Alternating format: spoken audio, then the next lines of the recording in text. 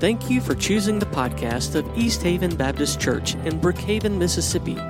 For more information on the ministries of East Haven and to access videos and sermon notes from our services, visit www.easthaven.net. Demetrius was a silversmith, and business was good. Demetrius lived in the city of Ephesus. Ephesus was a city that was in the Roman province of Asia Minor, which is modern-day Turkey. And there in Ephesus, if you were to go there during this time, you would find a bustling economic center. It was a center of all sorts of trade. It was located at the mouth of a river. It was also located there on the shore of the Aegean Sea.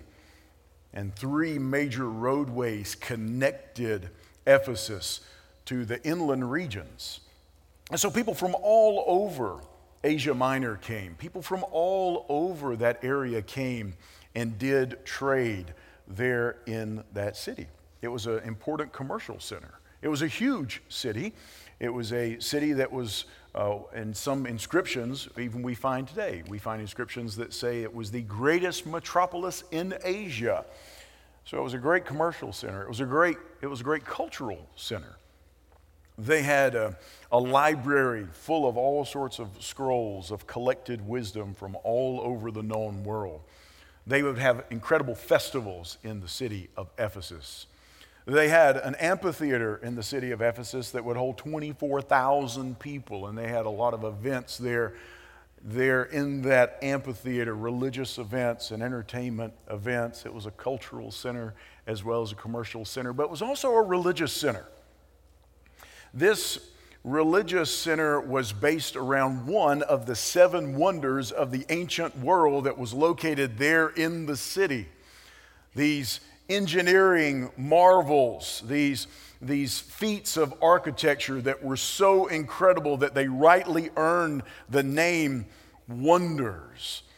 You had the Hanging Gardens of Babylon. You had the great lighthouse at Alexandria. You had the pyramid at Giza, the only one of the seven ancient wonders still standing today. And then you had one of those ancient wonders standing there in the city of Ephesus. It was the Temple of Diana.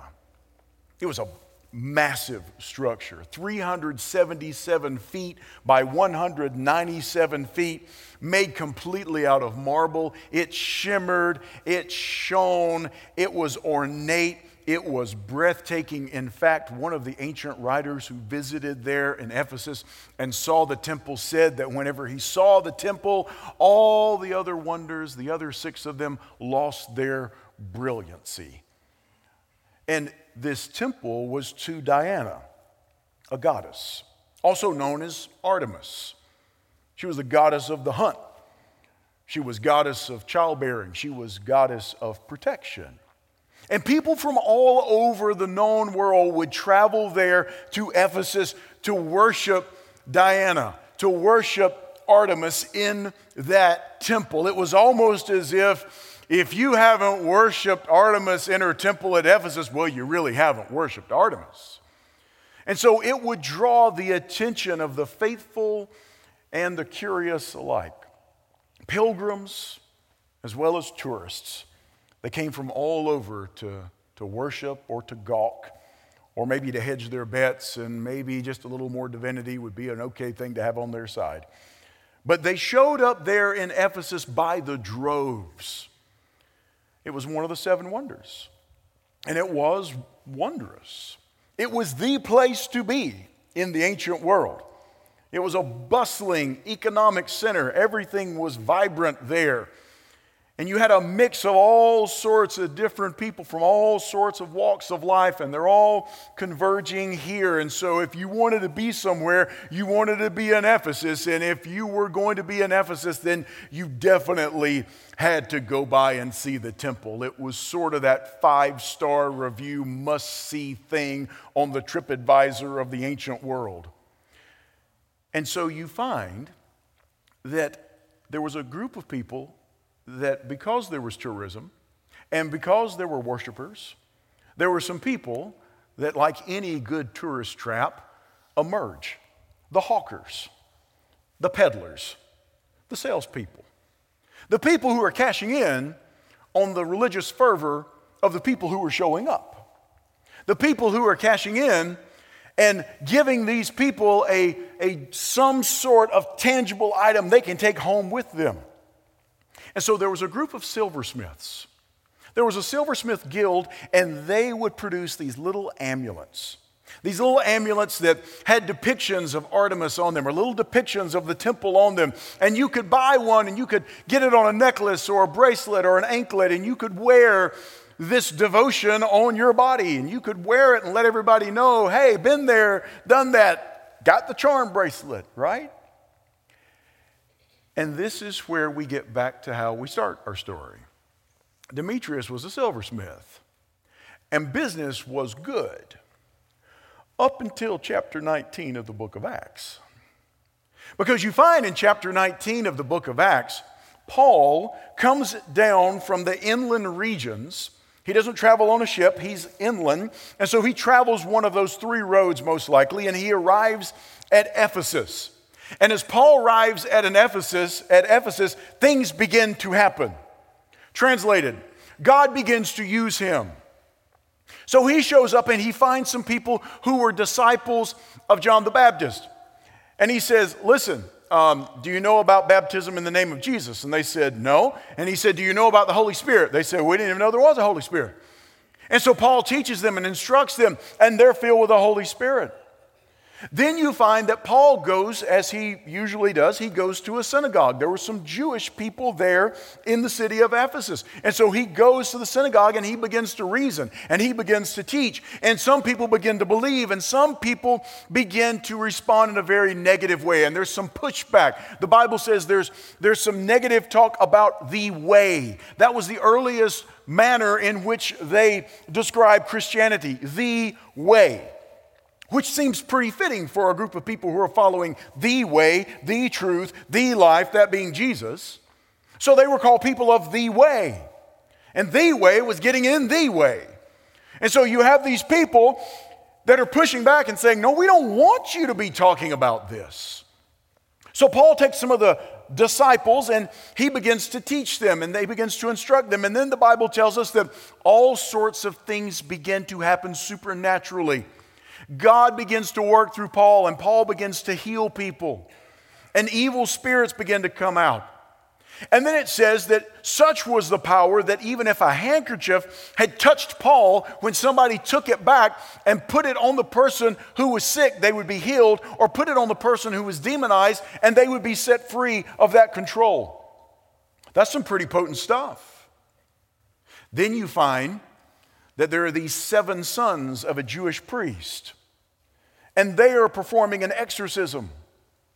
And there is a man who is controlled by demons.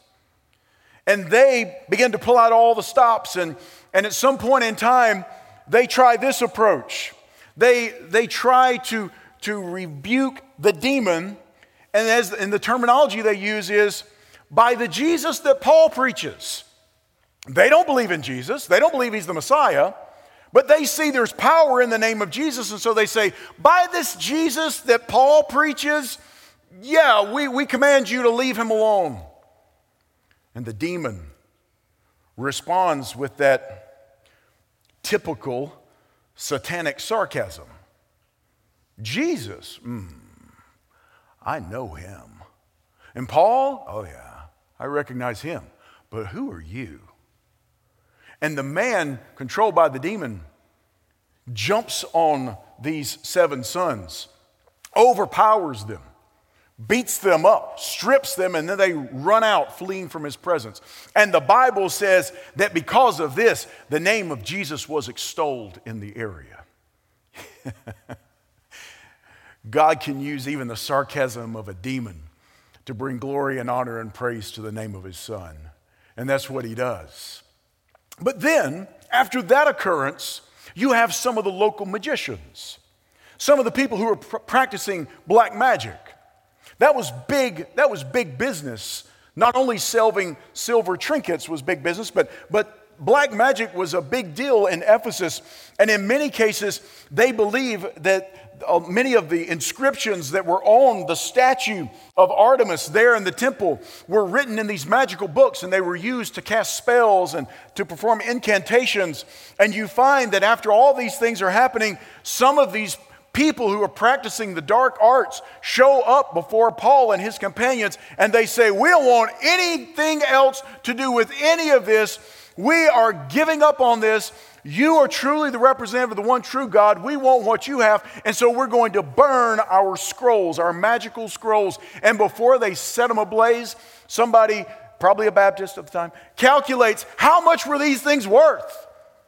And they come up with 50,000 pieces of silver is how much all of these magical scrolls were worth. And they burn them to a crisp.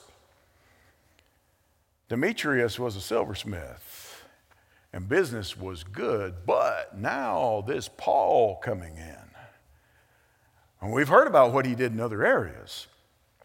We heard about how he visited other areas of Asia Minor and other places in the region. He's been to Thessalonica, caused a riot. He went to Corinth. He's been to all these different places, and he's going around. He went to Athens, and he's going around, and he's preaching this whole Jesus thing.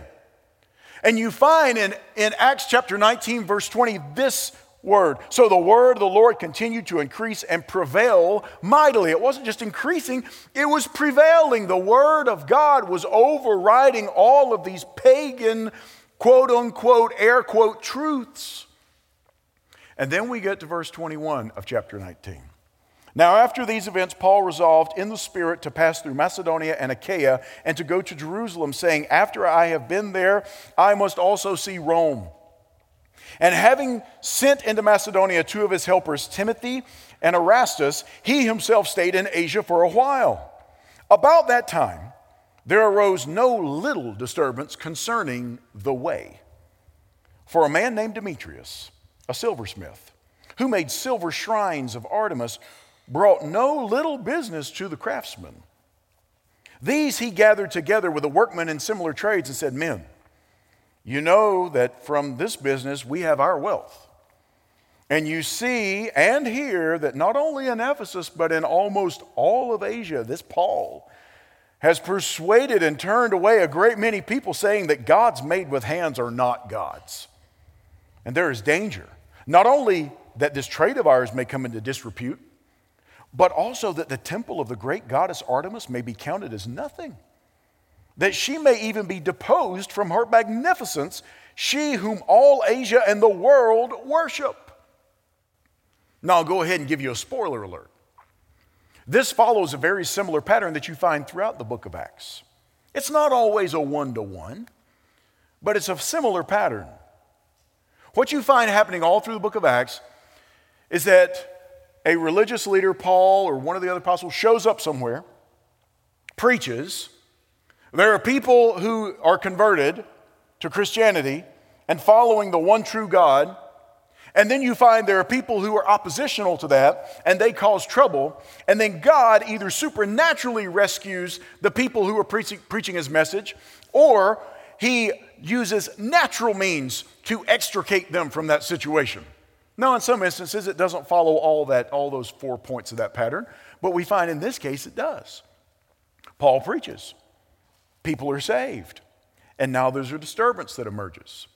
Spoiler alert, what happens is a group of the people get together, they get two of Paul's companions, they take them down to this amphitheater that holds 24,000 people, and there is this huge riot, and they're screaming out over and over again, "Great is the Artemis of the Ephesians! Great is the Artemis of the Ephesians!"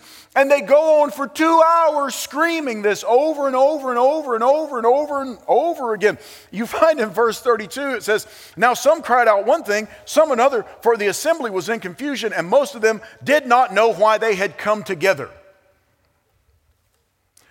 I sometimes click on the news and I think about that verse. Most of these people do not know why they have come together. So you find that this riot takes place.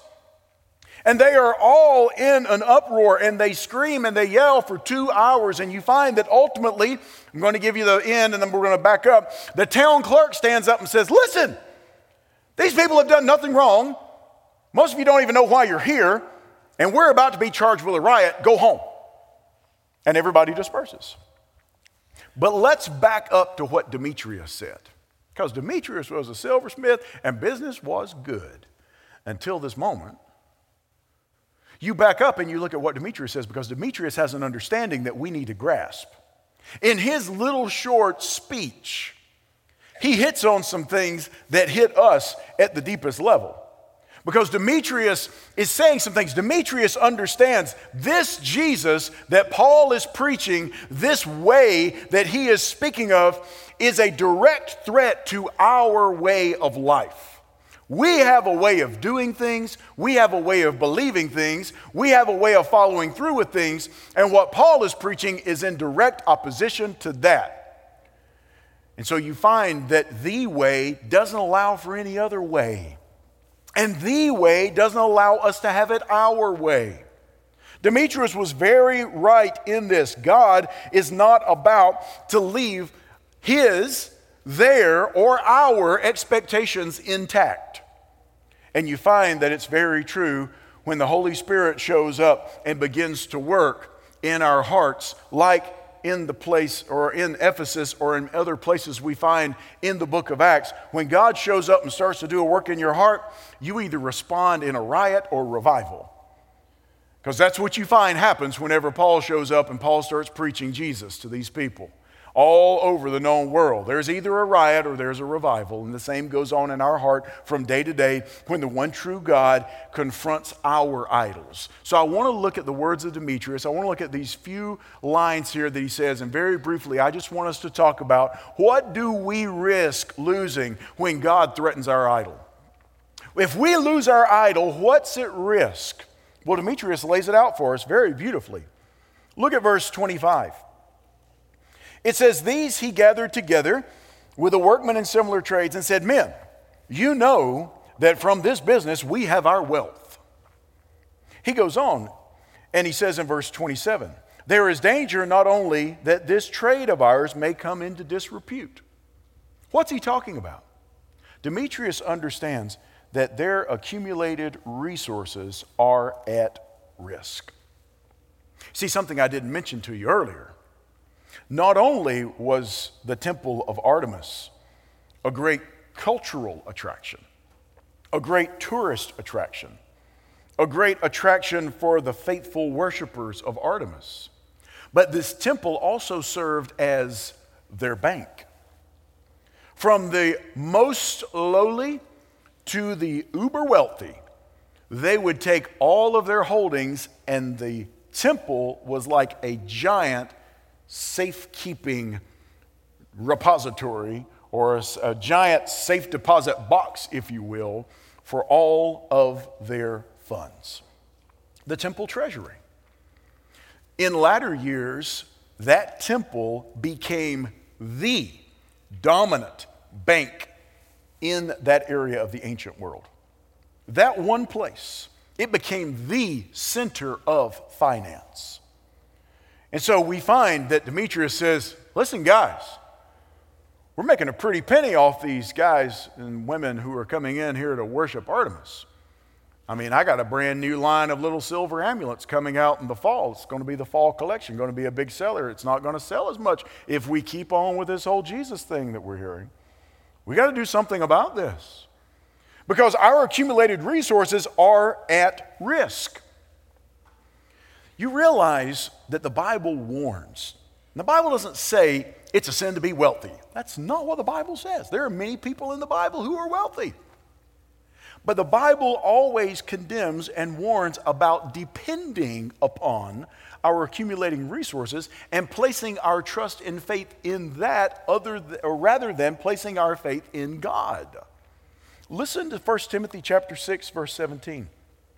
Paul writes, as for the rich in this present age, charging them not to be haughty, nor to set their hopes on the uncertainty of riches, but on God, who richly provides us with everything to enjoy. Timothy served as a leader there in the city of Ephesus for a time. And Paul writes to him and says, tell them not to depend on their riches, because Ephesus was an extraordinarily wealthy city. Notice what he says. Don't be haughty. Don't set their hopes on the uncertainty of riches.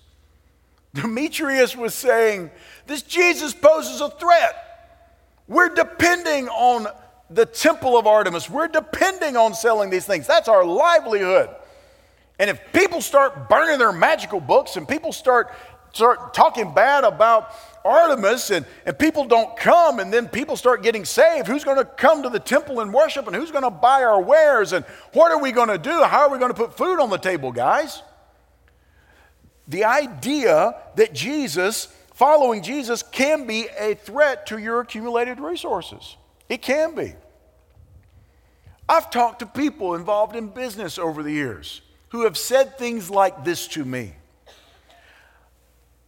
Dustin, you know I'm a Christian. You know I love Jesus. But I can't talk and live like a Christian in front of a lot of my customers because if I did, I'd lose my customers. So when I'm with my customers, I talk a certain way. I use certain foul language. I tell the dirty jokes. I do all these things, but I don't ever mention God because I know the moment I mention Jesus, I'm going to lose that customer. Can I just tell you? That's a Demetrius mindset. That's what it is. That's a Demetrius and Ephesus mindset. That's putting your faith and your trust in the accumulated resources, whether that is people resources or whether that's financial resources. Listen, there's no middle ground.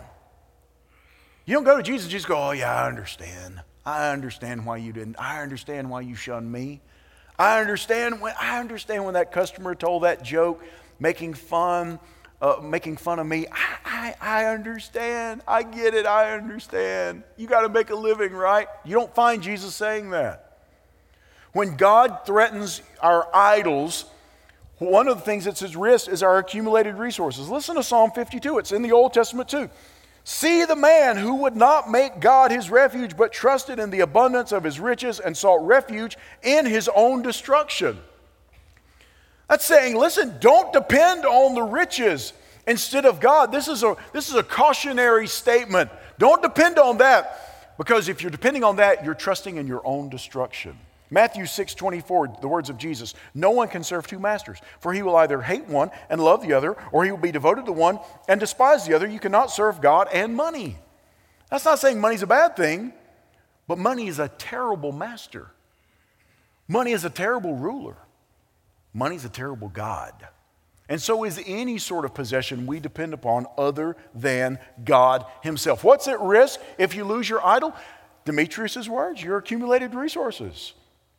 But not just accumulated resources, he goes a little further. Look at verse 27. There is danger not only that this trade of ours may come into disrepute, but also that the temple of the great goddess Artemis may be counted as nothing, and that she may even be deposed from her magnificence. Not only accumulated resources, but human religion. Human religion's at risk. Human religion is at stake. Demetrius says, listen, first thing that's going to happen is they're not going to buy the stuff that we're selling. The second thing, since they're not buying what we're selling, they're also not going to come and they're not going to worship at the temple, which is going to hurt us. It's also going to hurt our religious system. It's going to hurt our belief system. People are going to start to push back on what we teach. And then you have in the book of Acts, just a little earlier, 2 chapters earlier, at Acts 17:29, being then God's offspring, we ought not to think the divine being is like gold or silver or stone, an image formed by the art and imagination of man. That's not what God is. He's not formed by the art of man, by the imagination of man, by the creativity of man, or the logic of man. He's not formed by either of those. He is God and he's God alone. And anything that we construct ourselves is a false human religion that can never hope to bear up under the weight of what we face. Not only the weight of what we face, not even reality according to God's word. We won't read it all, but in Philippians chapter 3, starting in verse 4, Paul gives a laundry list of all of his human abilities, all of the religious standards that he met as a human while he was this practicing Pharisee. And he says, listen, I followed the law. I did this. I followed all the rules and the regulations and jumped through every holy hoop, and I did all the right things at the right time in the right way. And then you get all the way down to verse 7 of Philippians 3, and Paul writes, but whatever gain I had, I count as loss for the sake of Christ. It's all loss. None of it matters. None of these things from the human religious standpoint matter when you compare them to Christ. This is what Paul was warning the church at Colossae about. In Colossians chapter 2, verse 8, Paul writes, see to it that no one takes you captive by philosophy and empty deceit, according to human tradition, according to the elemental spirits of the world, and not according to Christ. Don't fall for the human philosophy. Don't fall for the human-based theology. Don't fall for those things that elevates humans above God himself. Don't fall for the things that come our way on a daily basis that say man is the measure of all things, and man is a God, and man can create reality, and man is the one who determines what truth is. Don't fall for it, Paul says. And then you have Demetrius saying, we're about to lose our religion, people. We're going to lose the thing that we care about most. We're going to lose our livelihood, and we're going to lose our religion. This is a dangerous thing. Demetrius said, Paul has persuaded and turned away a great many people, saying that gods made with hands are not gods. Well, they're not. But that's what Demetrius is saying. Paul is saying that the gods that we make aren't real gods. Gasp. What? The nerve. Of course they're gods. Look, I made it. I can bow down to it. It's my God. We have the same thing today, right? We have the same handmade gods going on around today. Just name whatever political philosophy or name whatever new aberrant theological fad that's going on. And there are no new ones. They're just rehashes of old ones. There are no new heresies. They just retread them like tires. That's all that's happening. Nothing is new under the sun. Solomon was right. He's still right.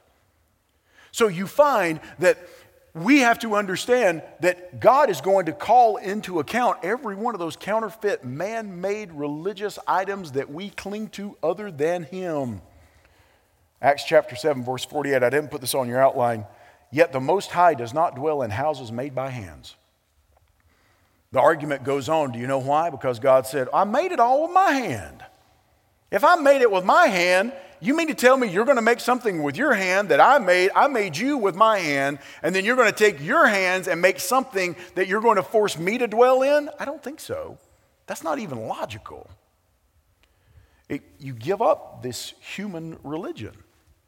You go all the way back to verse 19.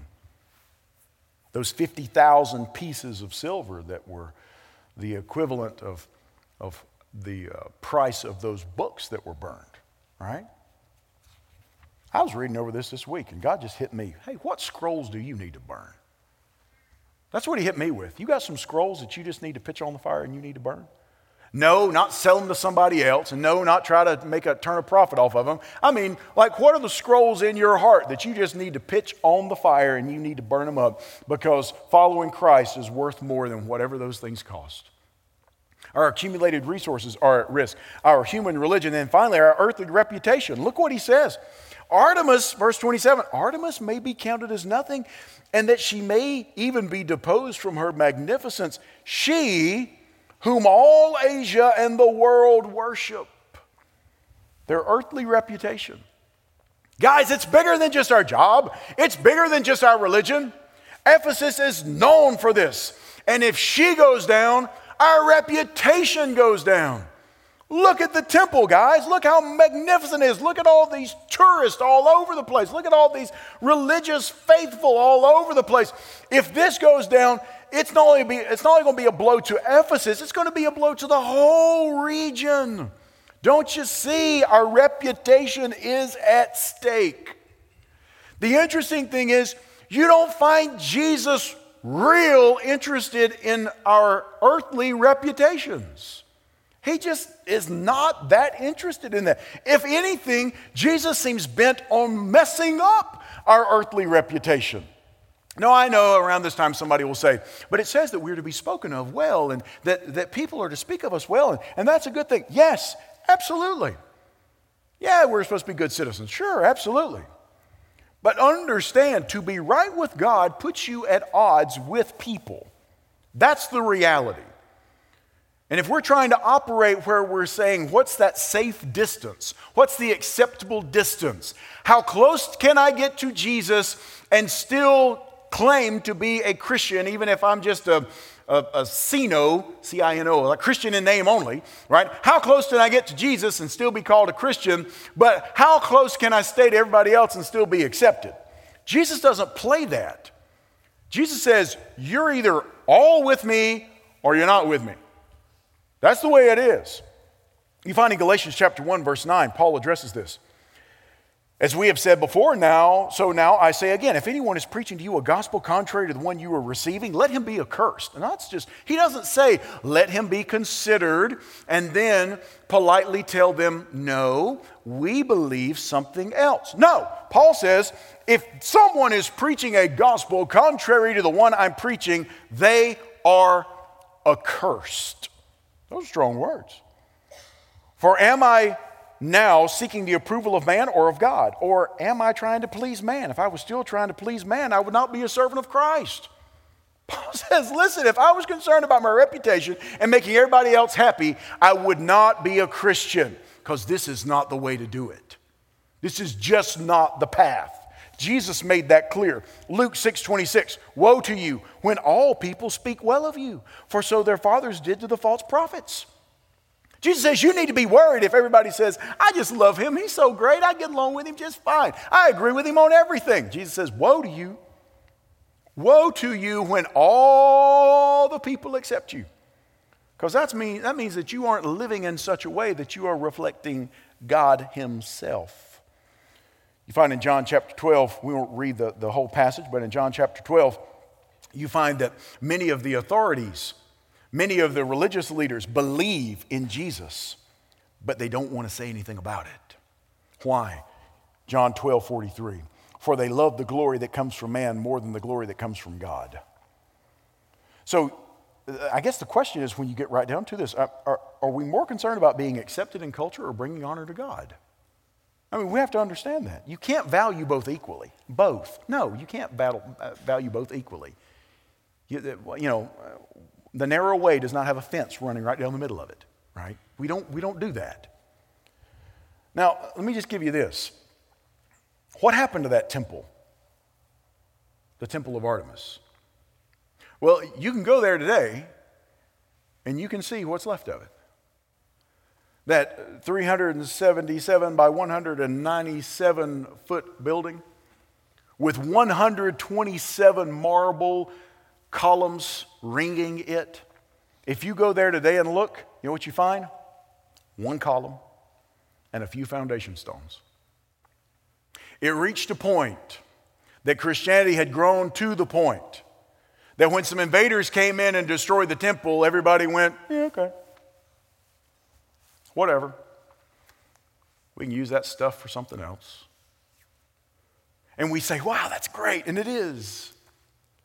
Well, what happened to the church in Ephesus? You read in the New Testament. That's the one church that Paul doesn't have one of those really strong, really in-their-face warnings about. It's a church that they were a loving church. But then you go over into the book of Revelation and you find that John addresses the church at Ephesus. Jesus speaking through John. Jesus speaking and John writing down this vision and passing that letter along. Says, I know you're not following those who are teaching wrong things. I know these things that you're doing. I know your works, but I have this one thing against you. You've left your first love. So repent and do the first works. What are the first works? Well, we just looked at. Do those first works when Paul first came. And you were so faithful and you were so passionate and you didn't have anything before God. Do those. Go back to that. Otherwise, Otherwise, your church ain't going to last. And the church didn't last there in Ephesus. Now, there was a remnant. There's just a little tiny remnant. But as a whole, you don't find a vibrant, growing church there in Ephesus. Why? Because what Jesus warned about in Revelation, they didn't do. You find that they lost their first love, and they didn't go try to find him again. And because of that, they experienced sort of the same thing that old temple of Artemis experienced. You're hard-pressed now in the area to maybe find 3,000 believers just in that whole massive area surrounding where ancient Ephesus stood. It's all different. But hey, there's 3,000 who are a remnant, and there's 3,000 who are a gospel witness there, and there's 3,000 of them who are living for Christ, absolutely. And then I think about us, not experiencing maybe some of these pressures.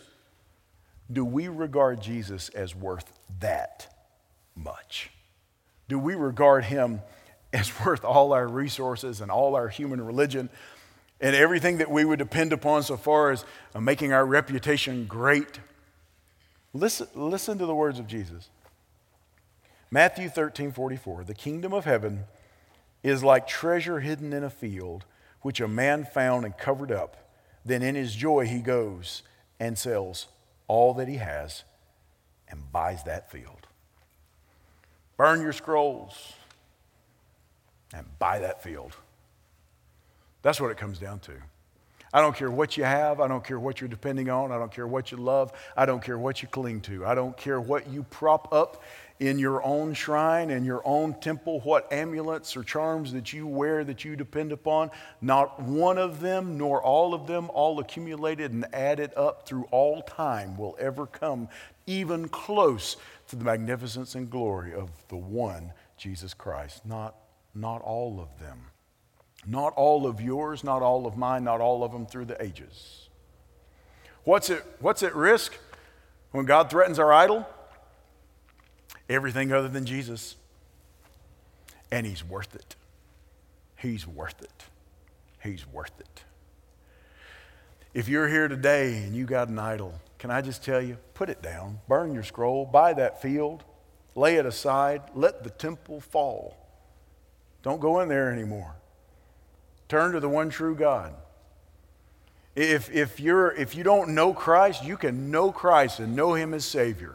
Not just know about him, not just have intellectual knowledge about him. No, know him intimately, personally. And he'll enter into a relationship with you, forgiving you of your sins, redeeming you, buying you back. He bought you back by his blood. And if you receive him in faith, he will save you, he will transform you, and make you over into his likeness as time goes on. That's his promise. But if you've got an idol, God won't stand any competition. God's going to say, no. That area of your life, you've said it's off limits to me. Get rid of that idol. Get rid of that idol and embrace the one true God. What's threatened when God threatens our idols? What's at risk? Everything other than Jesus. Everything other than Jesus. And if he paid for it all, then I can give him all that I am. Because he owns it. It's his already. It's his already. We don't bow down to a lifeless, breathless idol. We bow before a living God. Let's pray. Lord God, we are so thankful for your truth. We're thankful for your word. God, we're thankful that the words of a pagan removed from us by such a vast span of time can still speak to the things that you will not tolerate as competition even today in our country. And it's just as true because there aren't any new sins. Father, we're still combating the world, the flesh, and Satan. And it's the same old, again and again and again. What was true for Demetrius is true for us today. We are fearful of losing our idols. But Father, may we see, like those magicians there in Ephesus, it's worth giving up everything to follow Christ. There is nothing that we can hope for, cling to, depend upon that will even come close. So, Father, I pray today would be the day that maybe some people here, some people watching or listening would lay down their idols and not pick them up again.